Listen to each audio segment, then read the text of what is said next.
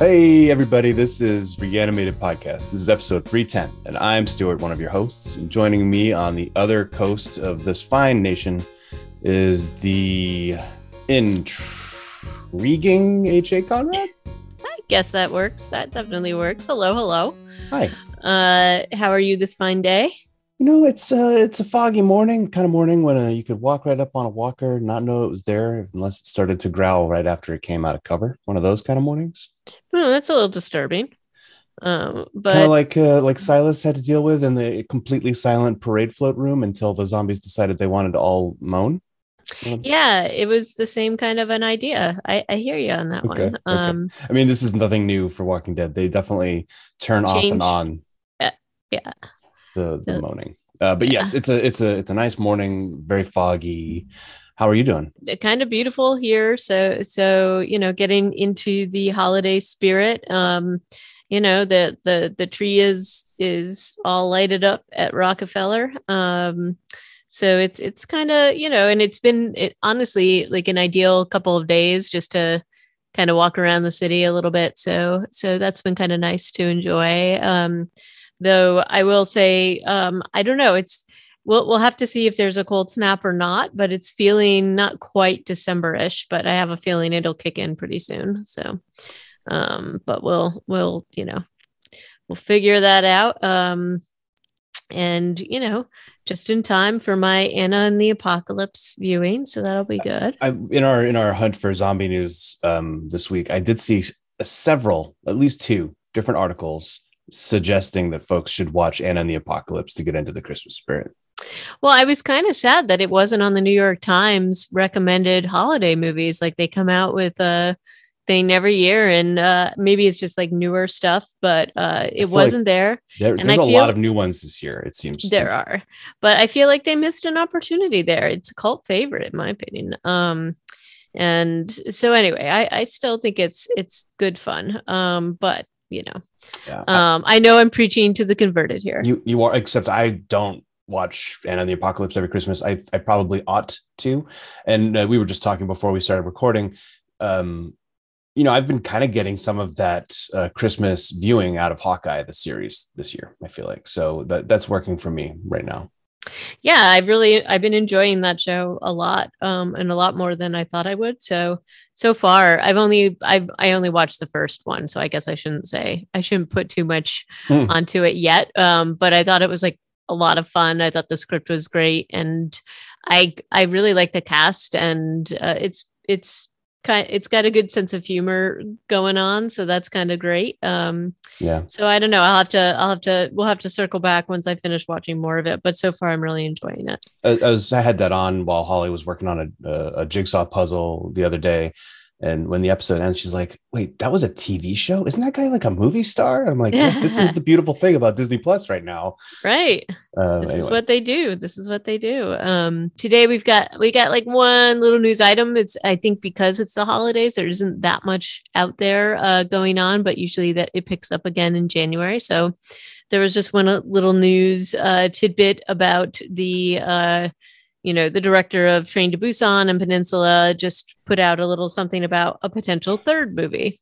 It's really tenuous. It's very tenuous. I mean, I'll admit, this is like to even write this article, they were putting a lot into this. Again, multiple people, multiple outlets decided this was article worthy because Slash Film had it, and then another outlet had it. But he's basically saying like, yeah, I could do another movie about in the Train to Busan universe.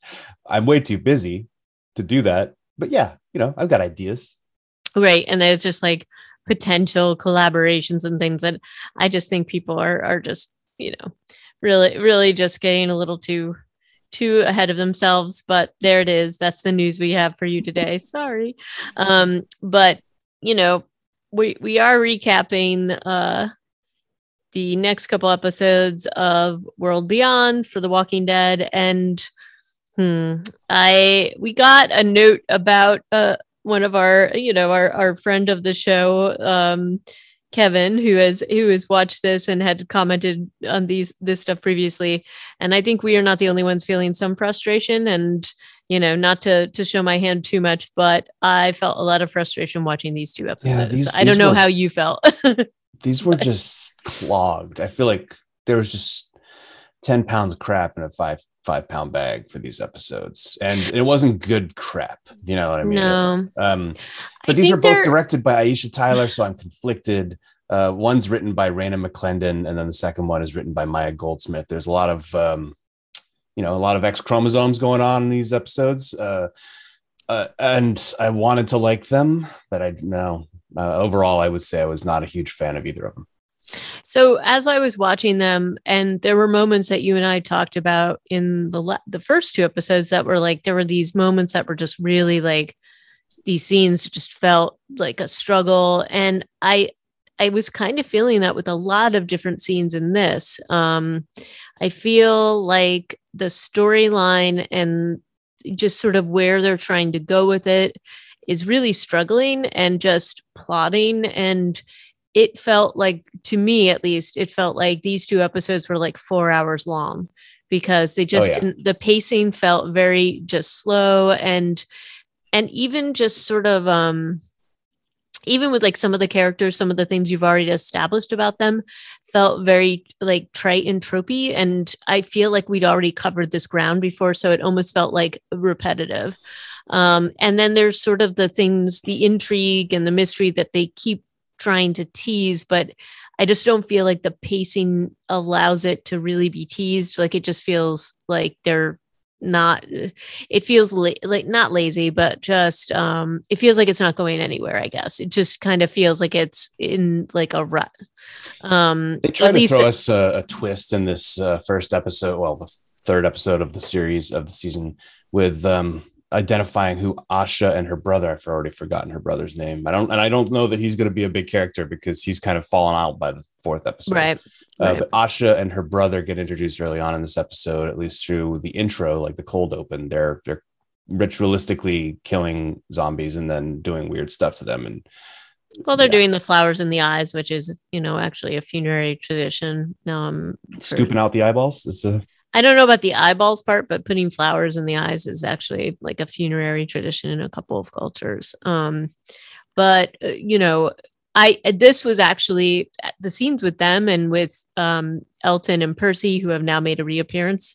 Those to me were some of the bright spots. This actual thing to me was one of the better parts of these two episodes. Both of these episodes are also trying to do like way too many storylines too. Right? Yeah, maybe that's the problem. We're juggling Elton and Percy. We're juggling Hope and Leo and Huck, or just sometimes just Huck and Dennis. We've also got like Silas and Dennis, and we've got Iris and Felix and Will, and yada da da. And it's there's way too much going on in these two episodes for them to have a flow. So certainly the fourth one is worst. Right. The fourth one is even worse, which is hard to say. But I feel like if they had focused on one or two of these storylines, maybe it could have gone a little bit better. It didn't feel like there was really necessarily a need to juggle between the Silas and CR story. I don't know, that like it just felt like they should have chosen and moved forward. I kind of felt like part of why they kept the Silas storyline in here for these episodes was so that they could refer to him in other episodes, to remind you that he's out there and that this is a key thing, which is kind of where they wrap up at the end of the fourth episode. But it just felt like too much to keep track of, and then none of them are really moving forward in a good way, in my opinion. And so much of the storyline with Huck and her mother, and Huck and Felix, and Huck and Hope, and the whole storyline about Huck in general, just about this sort of soldier who's fallen out of favor with the CR, so had to kind of do this mission to redeem herself. And there's clearly something to do with her husband or whatever he is.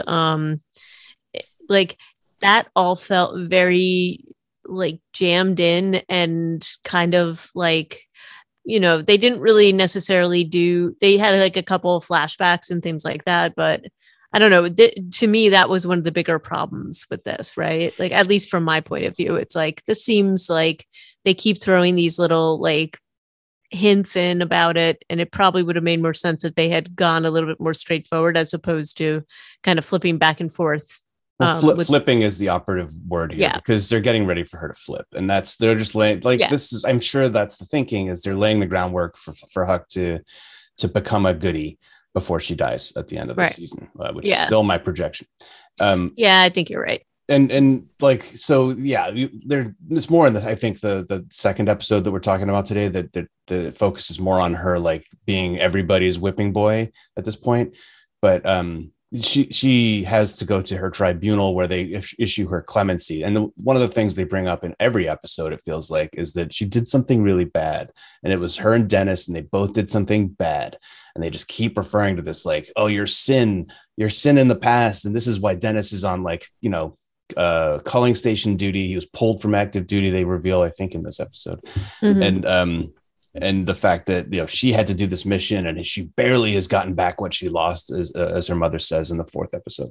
It's just like nonstop referring to this thing that we have no idea what it is, and I also find that kind of frustrating. Just tell me already what it is. What they do? Well, yeah, and it's like it's almost like they go around it so many times that's one of the most annoying pieces of this. It's like nobody in this normal, like somebody would refer to it like more than just that bad thing you did, right?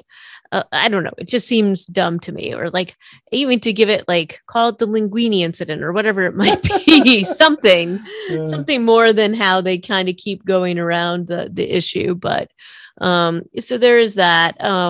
As I said, I think that the Percy and Elton storyline was probably one of the better ones, because you see a lot of the conflict in how Percy is sort of going out into this world and Elton is going out into this world. And they, Percy's been out there in this world, not safe, for a really long time. So seeing those contrasts between them is kind of cool. Though I find him to be annoying. I find Percy to be annoying, but like whatever.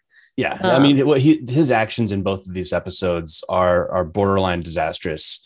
I mean, maybe not like the second one where he's about to assassinate Huck is maybe not disastrous. It wouldn't be disastrous, but we kind of like Huck because of how, in a way, because of how charismatic. Oh gosh, what's her name? The woman who plays Huck is. It's Annette Mahendru. Yeah. She has brought a lot of like kind of. Well, in the first season, it was a lot of that like forced joviality that we had talked about. And in this season, it's more of like, oh, don't be mean to me sort of face. But she's still likable. Like, I don't know what it is. Like I'm watching these episodes. And by the second one we're talking about, I don't know. I keep bringing up the fourth one as opposed to the third one.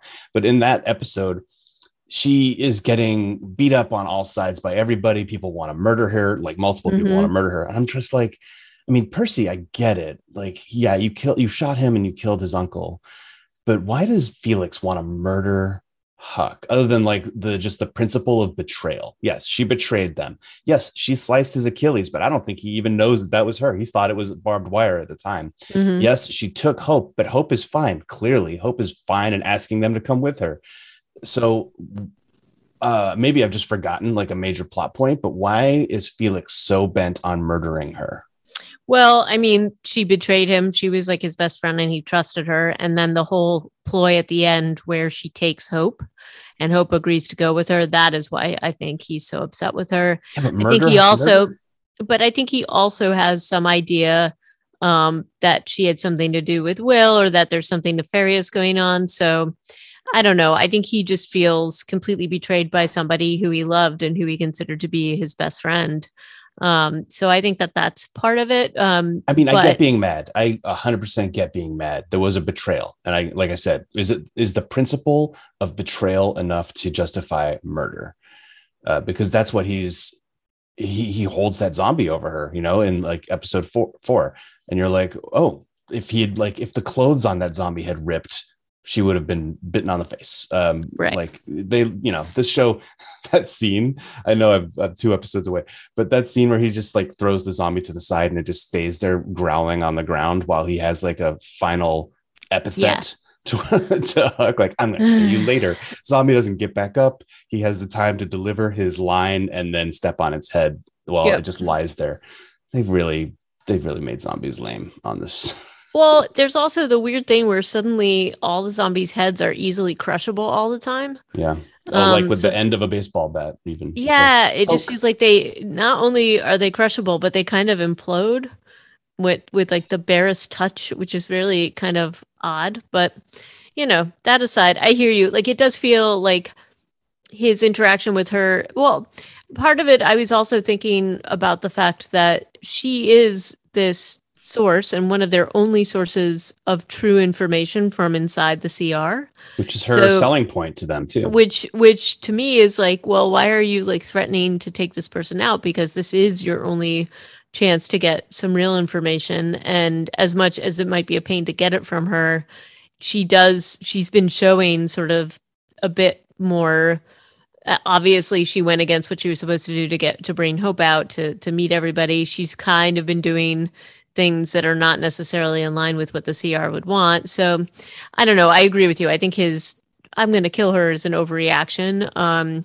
But then you've also got, I don't know, like the Percy thing where, yeah, he's got more of a reason to kill her because she killed his uncle and shot him. And like, so we know that happened. And it makes sense since that was like his only sort of solid person in the world. So I understand that a little bit more. Yeah. But there again, this is sort of the bad sort of storytelling that I think we've seen, a little overly dramatic. And then, I mean, I'm hoping in the next couple episodes this moves a little bit more. It felt like they were just trying to establish all these like kind of weird things. So you've got Percy and Percy and Elton. And we see a little bit of them. I did very much enjoy Elton's like escape with his corduroy armor. I thought That's that the was hero pretty. of this. The hero of this episode. Is Episode that 3. that was the best thing. And also I loved the walkers where Elton and Percy kind of land into this weird little botanical garden of walkers, which was kind of, the makeup was great with that. I thought that was fun. And then I thought that their I did feel interaction. like I could see the wires a little bit. Not that there were literal wires, but I was just like, those are ghillie suits. Yeah, I You know, know. I know.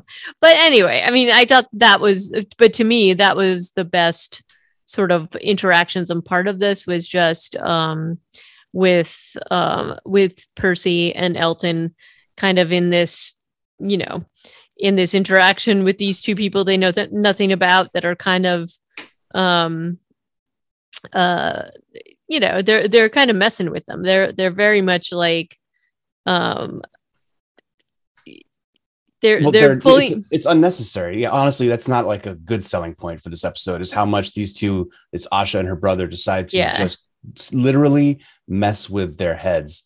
And part of it is justified because this is another area where Percy is not helping. No. When Elton tries to talk him out of conning them and goes down and well, he goes down and like walks right up to him as opposed to staying at a distance.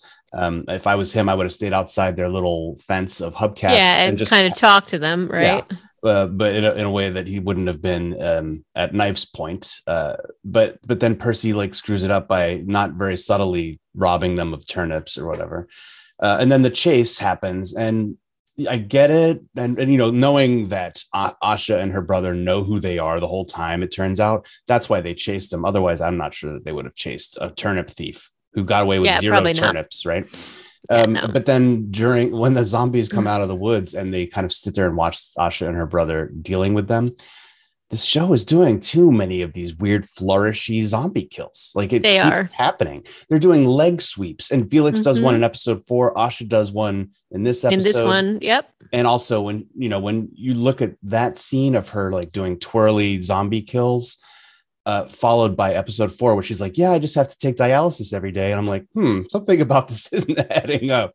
You know what I mean? So I am just as a general note for this whole season is like, okay, guys, we don't have to sweep the leg on every zombie fight. Can we please just keep it simple? And in this particular zombie fight, the thing that made me kind of think it was a little weirder was because you've basically got them coming from all these different places. Like you don't know whether that ground is actually covering another zombie, right? So it's a very risky move to be making.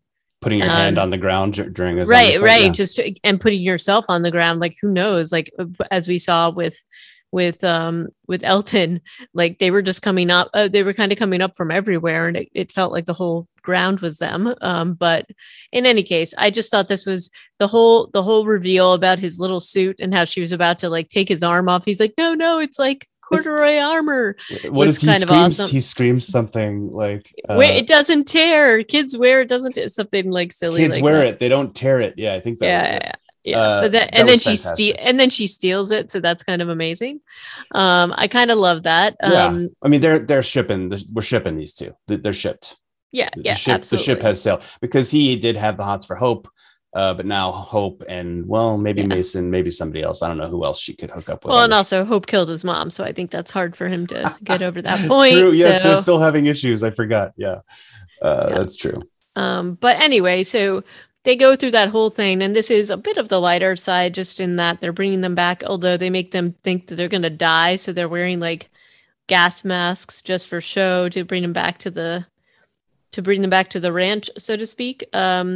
So that's kind of So that's yeah, this is episode 3, and they wheel them into the town where Indira is boss, and she's actually their mom. But then, okay, so they're broad daylight. They're brought back. Why doesn't Felix know that Percy is there in episode 4? Is Felix doing something far away? Because I there's that don't scene where he's like, I could have sworn I just saw Percy, but he's dead. I'm like, what? No, he was. They all. Yeah, they don't do that. Was also a thing I was questioning, because I guess they don't do a reunion with them, but it makes it weird that he doesn't know that they're there, right? I don't know. Again, kind of strange, Yeah, but I mean, not really even worth taking too much time over, but I was just like, what? I could have sworn. And then I guess so that's kind of, yeah, Percy and Elton are now back in the fold. And Hope, meanwhile, is like going to class, having debates with Mason in chemistry about fermentation and decay. I thought that was actually kind of interesting. mhm. Um, but then she's like turning down invitations to go get wasted in the sub basement or whatever. Yeah. Which is, yeah, I mean, I would have been fine without her going down there, but also I know that that's not how these kind of shows work. Well, it's not, and I mean, I think they're trying to. I mean, they're trying to sort of show you a little bit about how she's changed, because this kind of gathering is exactly the kind of thing she would have organized in like her prior existence, and did. Like, she used to make champagne and bootleg liquor and all that stuff. So I think it's kind of showing that to some extent she's evolved to now she's kind of trying to embrace it, and I think most of it is that she's trying to find out more information about everything of this in the CR. But she also, her mind is always on her sister, and on Felix, and just how to get them, and find them. And so she's, the thing about this whole thing with Hope is, as we pointed out before, everybody knows who she is in this little community. And so it's not exactly like she can be stealthy, or like it won't be noticed that she's kind of asking questions or taking note of things. There's definitely a conflict, just in terms, even with the professor talking about fermentation. There's that whole thing where it's like she's not paying attention, so she's going to get in trouble or whatever. And then she pulls out this whole like very witty thing that she's talking about, this idea, and then shares it with her dad. And like, you can definitely see that there's pieces of this whole thing that she finds attractive in terms of what they seem like their mission is. But you know, the part that is hard for me to get over is that even when she goes to Huck to try to go and get her sister, it's not clearly, you can't get out of this place easily. Um, and then even the fact that Huck does this, when if she had waited one day, it would have made more sense, because she actually had duty, like guard duty, to go out. I don't know. Like how are you feeling about that? I just felt like there's like lots of things that don't totally add up here. Well, Huck gets yelled Um, at by Leo in public. After, like, Leo is also just like a ticking time bomb. Like, how has he yeah, survived this long in the CR? He's yeah. yelled, like last episode or whatever, he yells at Kublek, which Hmm. doesn't go well. And so this episode, he's like, I'm going to go and yell at her daughter, Yeah, who's that like makes sense. who's a Marine. I'm just going to walk up to her on the sidewalk and start to yell at her about My safety. daughter. Yeah. And but Huck, you know, unlike Kublek, is just you see her being conflicted and taking it all and never really firing back, right? And then so Yeah. when Hope comes and yells at her too, um, it obviously kind of, I mean, she sits on it for a minute because she's supposed to be having a date night with Dennis. And then eventually, I don't remember what episode it happens in, but eventually it's like, yeah, I'm sorry, date's canceled. I'm not getting dressed into my date clothes. I'm getting dressed into my uniform and going out. Well, and again, let me point out that even between these two, they talk about that bad thing that happened. But she calls it the Yeah. thing you did, right? Yeah. So maybe she took the rap for him. It sounds like maybe that's what happened. But yeah, But they're not even saying what it was. Yeah. I yeah. mean, maybe if it's that bad, yeah, you can imagine people will, but like you use euphemisms to like not have to really say. You remember when you screwed the cheerleader or whatever it was? I'm sure it was probably worse than that. But I think they stole the last case of ringdings. Definitely ringdings. What do you think? I mean, yeah, it could be also like Dennis is in the fourth episode where he's like playing camp counselor or RA for Silas in his dorm room is like all hubcaps and band posters and guitars on the walls. Yeah. What is Dennis? What makes Dennis tick? What could he have done? Did he like steal somebody's bootleg copy of a Grateful Dead concert? I mean, I don't know, but he's feeling like a certain type of dude he's probably 10 years old, 10 years too old to be. Correct. I felt the same. And I also, this is just an aside about Silas, but Silas's hair is driving me crazy in this. You want to put it up? Give him I want to put it up, or I want him to cut it off, but it is a pretty big liability if he's doing stuff like clearing stuff. And every time he tries to like take out, even though their little heads are exploding very easily with this little tool he has, it's like always in it, like he can't see anything. It just feels like it's always getting in the way. Like at least do a top knot or something. Just sorry. That was like one thing where I was just like, why? Why is it just all in his face? Just feels like he could get taken out with his peripheral vision that obstructed.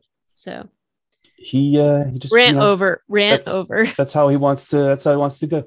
Like yeah. I think it's fine. Like he kind of shakes his head every so often after a zombie kill to like get it back out of his face. It's not bothering me as much as it's bothering you, but I hear you. And his hand, he's got like an open wound, and like somehow has managed not to get super infected or like actively infected with this virus, which it feels like. I mean, it's when they show like that what they're stitching up, it's like unbelievable that it hasn't totally like turned into gangrene or something. And how appropriate that like he cut himself to give himself that, right? That was like his way of, I don't know, summoning the CR to let Percy and Elton get away. Something like that. Yeah. And he's like, yeah, I'm not just gonna cut myself a little bit, and I'm not gonna do it on like the top of my forearm or somewhere else that I don't have to touch things with all the time. No, it's gonna be on the palm of my hand, and you're gonna really have to look at this for a while. Yeah, but that's in episode 4. They I think that's kind of everything that I wanted to say about episode 3. Yeah, like Hope plays Jenga with a blindfold on. Who cares? She meets a guy called Ian who delivers some sort of like socially awkward statement that's supposed to just make us think like, yeah, these kids are just they're just nice, smart kids. Some of them, Mason is from the CR and he gets to go home every 2 weeks, but he's not allowed to talk about where it is. Mm-hmm. Yada. And they're all like paying lip service to the loss of Omaha too, which is just like, yeah, we all know better. So it doesn't really do much for me in the story to see that I guess what it does is it lets you know that almost nobody knows what really happened there. Right. And then the story that has been floating around, people have bought it and believe it. Yeah. Pretty much with no question. And they all feel like and Omaha is 100,000 people. That's a lot of people to lose.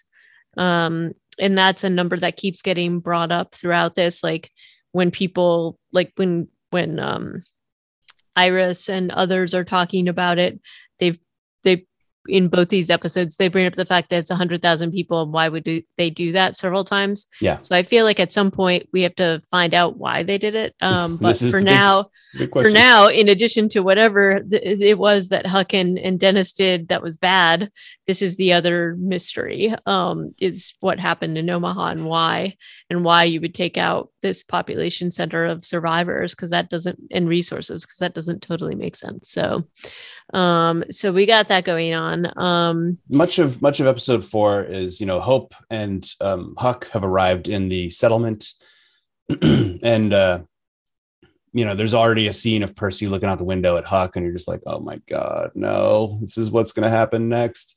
It's a lot of like Hope trying to persuade Iris to come back, and Felix to come back to the research center with them, or near them. Like, as Huck lays it out later, she's like, no, you won't come with us. We'll just drop you off outside the door and you can walk in like you found it by yourselves. Yeah, because that's going to go over really well that they found it, right? The secret research facility that nobody's supposed to know where it is. So how is that going to fly? You wander long enough. But then this is also, I found these scenes between Iris and Hope just to be completely tedious and awful. Very bad. Very bad. So like, and they say these weird things where it's like, oh, why didn't you tell me about this? It's like, you just got reunited. Like, why? Well, that's their last conversation in the episode. I know. And they have like 2 other conversation scenes in this episode. And in those scenes, it's not even Hope. It's Hope is laying everything on the table. But Iris decides that Hope is compromised, basically. Like, because she's like come to the CRM, and Iris has already laid out her declaration of war against the CRM. Even though they don't know it yet. Okay. Her war of 2 on 1,000,000. And so she's like, oh, well, she doesn't say anything, say that out loud, but she does start to clam up and doesn't, and like, true. Doesn't talk to Hope about everything. And so, but that's dumb. It's not like half of this show is about their sibling bond. And I guess they do get back to that by the end of this episode. But watching these 2 not be on the same page is not enjoyable TV. Like, we need them, like, they have to be on the same page because they're dumb anyway. Like, can we please not like drag this out? Let's just keep agreed. And that's exactly the term. It's that it feels like it's being dragged out for the sake of something. I don't even know what, but it is not adding anything to the storyline, to the characters. It's just making it annoying to watch. So that's where I am on these episodes. So Felix, it is annoying to watch. So Felix and Iris both refuse to go to the research facility because we'd be stupid to go there not knowing how we could get out again. But I mean, we're looking at Hope and Huck, who are out right now. Like, they snuck out. I mean, maybe they wouldn't be able to do that again. Maybe that would be tough. But it seems like it's doable, guys. Why are you? I mean, they don't trust Huck either. And it's like, all right, Hope, you're in there with Dad, who is just yelling at everybody. He's probably going to get himself killed pretty soon. He's 100% going to die this season. Oh yeah, he's got to be. I mean, they're already hinting at it multiple times. It's sort of shocking that he's still alive anyway. He is a Duke Leto Atreides if I ever saw one, for sure. Yep. And then the other thing that I found to be tedious plus odd, we've got this whole sort of deal going on with this little community. Again, it doesn't make sense to me, the fact that they even have this deal, though they do try to have some explanation in the interactions with like Elton and stuff like that for when they're kind of shipping him, and is it Asha? Mm-hmm. When they're kind of shipping that, you have some explanation sort of why the community exists, but it still doesn't make sense given what we know of the CR. That they would even broker this treaty seems weird to me, that they would allow this community to exist outside of their group of power, because everything that we have seen shows that they basically seem to just kind of plow through and command complete fealty from people, and to bring them in as part of their fold. So that whole storyline seems very weak and strange to me. The other thing that seemed kind of odd to me is that if you do have this kind of fringe little community, you would have a better hiding place than behind like a weird curtain or tapestry. Like that isn't even a hiding place. That's like another room. What like people could just kind of walk into there. And I'm referring to when the colonel comes in all looking for her missing soldier. Well, that was like a no notice. Maybe they do have better hiding places, but that's like by the time that they knew she was coming, like they were in that room and they had nowhere else to go. Perhaps, but it's like, gosh, have like a priest hole or something in the base, like something. Yeah. But also, anyway, like the dialysis being hidden in that little shack of sticks, which isn't really hard to find. Like Elton finds it pretty quickly. Problem. Like while he's having hallucinations about his dead mother. Yeah. Like he's like, oh yeah, there's a shack. And I'm waiting for the dialysis angle and the fact that it's Indira and not Asha. I'm waiting for all of this to mean anything because we don't know these characters. So now we know one of them has an illness, like kidney failure, I guess, right? Is what it basically has to be. Yeah, and it's like, but that's the other thing. It's like, okay, so what does that mean? Like it again, you're right. We haven't learned enough about this character, these characters, first of all, to really care.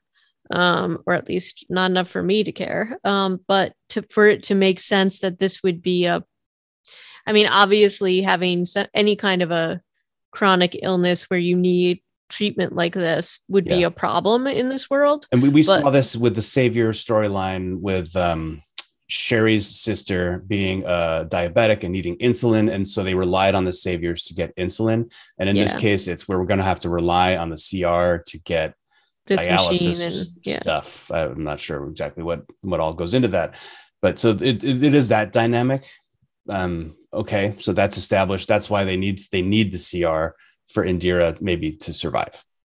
Right, but why the CR would agree to this with so much leverage seems so much leverage that could be used for their own benefit seems a little odd again. But yeah, the only reason I can think of is if they're like one of those. They're like keeping the settlement of potential shit stirrers out there so that they know where all the shit stirrers are, like maybe and then the last thing that kind of comes up in this whole episode is that the little unit that Silas is a part of that is somehow key. Will says that there's a plan that they can basically take down the whole CR. They can do whatever they can figure out how to get everybody out by using the little sort of like site that Silas is at somehow. We don't yet know what this plan entails. We just know that it's somehow key to whatever is next. So I'm sure they will reveal that maybe in this episode, but in the next couple episodes. But what we do know is that they have fireworks, they have power, they have explosives. So true. At least the explosives might be what Will's thinking of. They also have vehicles, and maybe they have more access to CR because of where they are and what they are. So, and then one of the things that they are using, and these are the sort of bright spots actually where Silas is and what they are doing is some of the more interesting things to me, because basically they're luring all these groups of walkers in and they're destroying them in a methodical way. And they have somehow like a homing beacon on the ones that they bring in or something. Well, that was one of Leo's devices that they actually go to some amount of risk to recover it rather than blowing it up. Right. So that's to gather information on the walkers and that kind of thing. Yeah. But they do have a system here, and it seems to be like, oh, well, this makes sense, and that's kind of cool stuff to learn about. So I do like that aspect of it, the fact that they're doing this kind of methodical. Like just trying to clear out some of the walkers to make things a little less dangerous. So I do like that, but it's still a little bit, I don't know. It's not enough of it and not enough of it in this episode anyway. It's also to make it. Yeah, true. I agree with you. And it's funny because Silas, this whole episode has been like, in the beginning, he's kind of spacing out, looking at helicopters and at this weird water tower. And then he tries to leave and gets caught by his buddies and made to go to the parade, as they call it. Yeah, the hazing ritual that they have. And he's had a couple of scenes with Dennis. In the beginning, Dennis is like, when this is over, you're going to come with me. And you're like, oh no, he's getting punished. I actually thought this was great. Then he's just stitching up his hand and being really gentle with him and talking to him and like treating so him I thought that was good. That was good. And then by the end of the episode, or closer to the end of the episode, you've got another scene when it's more like Dennis in his dorm room with the hubcaps on the wall, listening to rock and roll. And he's like, kid, you only get one screw up. That you just had it. And I'm like, Silas has literally been screwing up the entire episode. I don't know why you feel like he's only screwed up once. He's like spacing out during a really high stakes mission. He's trying to leave. He's like not accepting the overtures of the rest of the gang to be one of them. Like, to me, Silas is clearly not a good recruit for this culling station, and they should probably throw him back where they got him. But nobody seems to be picking up on that. Well, and it's also there's definitely similarities between this conversation with him and the conversation the colonel has with the girl's dad, with Leo, where it's like, okay, you get one more shot. And in both cases, both of them have been screwing up continually. So to say that it's like one more chance for both of them is kind of, and they're both doing kind of similar things, which is bucking the system that's in place. And, you know, as far as anybody knows, other than say maybe the colonel, the whole point of the CR is to keep people safe. So it's just more the people that are challenging that status quo that seem to be a risk to it as a whole, basically, which makes you sort of draw conclusions about what might have happened in Omaha. So I guess that in some ways they're trying to sort of have those parallels happen. And had the episodes not been so like incredibly slow going and a slog, maybe I would be more inclined to be like, yeah, about that. But I don't know. Yeah. Percy in this episode also has like broken into the weapons shed, stolen a rifle, and is trying to murder Huck. And Will intervenes along with Felix eventually. And at the end of the episode, Iris and Percy are having a moment. And he's like, you know what? She shouldn't be allowed to walk around like what she did didn't matter. And I'm listening to him say that, and I'm like, dude, you used to rob people on the road with your uncle all the time. You don't think any of those people died as a result of you taking their food and everything they had? Well, and not just that, but like in the case where they were scamming Hope and Iris in their group, like Iris almost died because of what they did. So like, come on. I don't believe that he's as pure as the driven snow. He is quite pale, actually. But that's just such a BS line. Yeah. Where we're supposed to think that he's like this unabashed good guy when he was not. He was, and like they even refer back to it one episode before where he's like, yeah, we can con these people easily. We can take all their stuff. It won't be a problem. So I'm not sure that I want to. Yeah, I mean, I'm sure the show doesn't want us to feel completely sympathetic to Percy, and maybe Iris is falling for a bad boy, and it'll end up going one way or another, I guess. So we'll see. I also fully do not believe that he would have like stopped. Like, the guy has been kind of lonely for a while. I just don't think that he wouldn't have like kind of gone through with some kind of interaction with Iris. I just don't buy it here. He does have like a fairly significant bullet wound in his upper torso, so maybe he doesn't have it in him, literally, you know. Maybe, but I don't know. I just feel like he would have overcome the pain of that in order to knock boots a bit.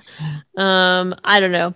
Her reaction to when he's like, excuse me, I have to go, after they have one kiss, and she kind of like touches her lips and looks thoughtful, but it's almost like the longing version of that. And I'm like, don't you feel like you just got walked out on by a boy who you were like saying, here I am, and he leaves. I don't know. I was like, and he's like, no thanks. Like, it's kind of a big rejection. It's not. Yeah. As a former teen, I would say that would, I'd probably be like suck. Going fetal and rocking back and forth. And like, I know. Oh, I'm terrible. Listen to some very sad music. I don't know. Yep. And finally we have the Kublek apology video. And Huck tries to like ask her about some of the details that she's like, oh, I hear you were saying that you were airlifting out survivors from Omaha. Give me the list of their names, which is just kind of like I guess only your kid could be that much of a jerk to you. Right. And Kublek sets her back and is just like, listen, you are not out of the woods yet, kid. Yep. And that's confidential information. That thing you did still hovers over us all because those ring dings were vital to the community. Vital. Yep. And then they've had a couple flashbacks of Huck's river journey too, like being found on the raft outside of Omaha. Like, do you feel like they overdid her? I mean, she cut her own face, but the breaking of the arm. Like, why would you need to do that? That seems weird, like a very strange detail. I mean, I think it's enough that she's dehydrated and kind of beaten up, right? Like, what was the purpose of giving her a pretty significant, I mean, it almost looks like a compound fracture. It's a pretty bad break, what they do. And I mean, I know it's to show how much she's done to kind of restore her reputation here, and maybe how much she sacrificed because of Dennis, and just that her mom is the one who helped do this. I don't know, but it still feels kind of unnecessary and a very big risk, because she could die. Absolutely. Which I think is, I mean, obviously that's kind of what they're going for, is to show that, but it just seems like I think you could have done what you did without breaking her arm. But yeah, that felt like a little more than necessary for me too. And also risking like mission failure were she to die, because if she's your big linchpin and you're kind of, putting her out there, like if the whole success of the mission is based upon whether she can become a successful mole or not, this just seems like an odd decision to make strategically. But. Well, maybe we'll never understand it until we get finally the flashback about the great ring ding. What's a ring ding? It's not a font on Microsoft. No, a ring ding is a delicious, or used to be a delicious little, I don't know if they probably still make them. They used to be in these little foil packets, but they're basically like chocolate cake covered with chocolate frosting with like a little middle inside. So almost like a Hostess cupcake. That's what's coming to mind. Okay. Yeah, it's almost like a hockey puck shaped treat. But it's I'm teasing. Maybe not ring dings, maybe Twinkies, maybe something else, maybe Mountain Dew. We'll see. We'll see. Oh yeah. There hasn't been much in the way of product placement this season. No. Which, they had that. You're referring to Mountain Dew because of that, right? Yes. Yeah, that was quite overt. If they're going to do it, they should do it in the research facility where they still probably have access to things like the Mountain Dew that was. But yeah, I guess that's kind of everything that's happened in these two episodes. We'll be next time talking about what is a Quatervois? Yep. Quatervois, whatever that is. And who are you? And these are both, like, what's interesting about these episodes is, they're just taking two in a row, same director, each one. And I don't know, maybe that was for COVID or just convenience. So the next two are going to be directed by Heather Cappiello. And then written by Ben Sokolowski and Rohit Kumar. And we'll get back to those, I guess, next time on the show. Yeah. And if you do have observations, we'd love to hear them and, commiserate or disagree with us. Maybe some people think that this is great. And I should say that you and I are not the demographic that this is going for, but I am hard pressed to think that the YA demographic would be into this either. So I'm just, throwing that out there. But if you do have things to share, please send us an email, reanimatedpodcast@gmail.com, or on the Twitters, reanimatedpcast, or you can leave a note on the website, reanimatedpodcast.com. Yeah. You did it. I did it without stumbling. This is a first. 300 episodes later. And I got it. Finally. So anyway, but until next time, thank you so much for listening, and ciao. Alrighty. Bye.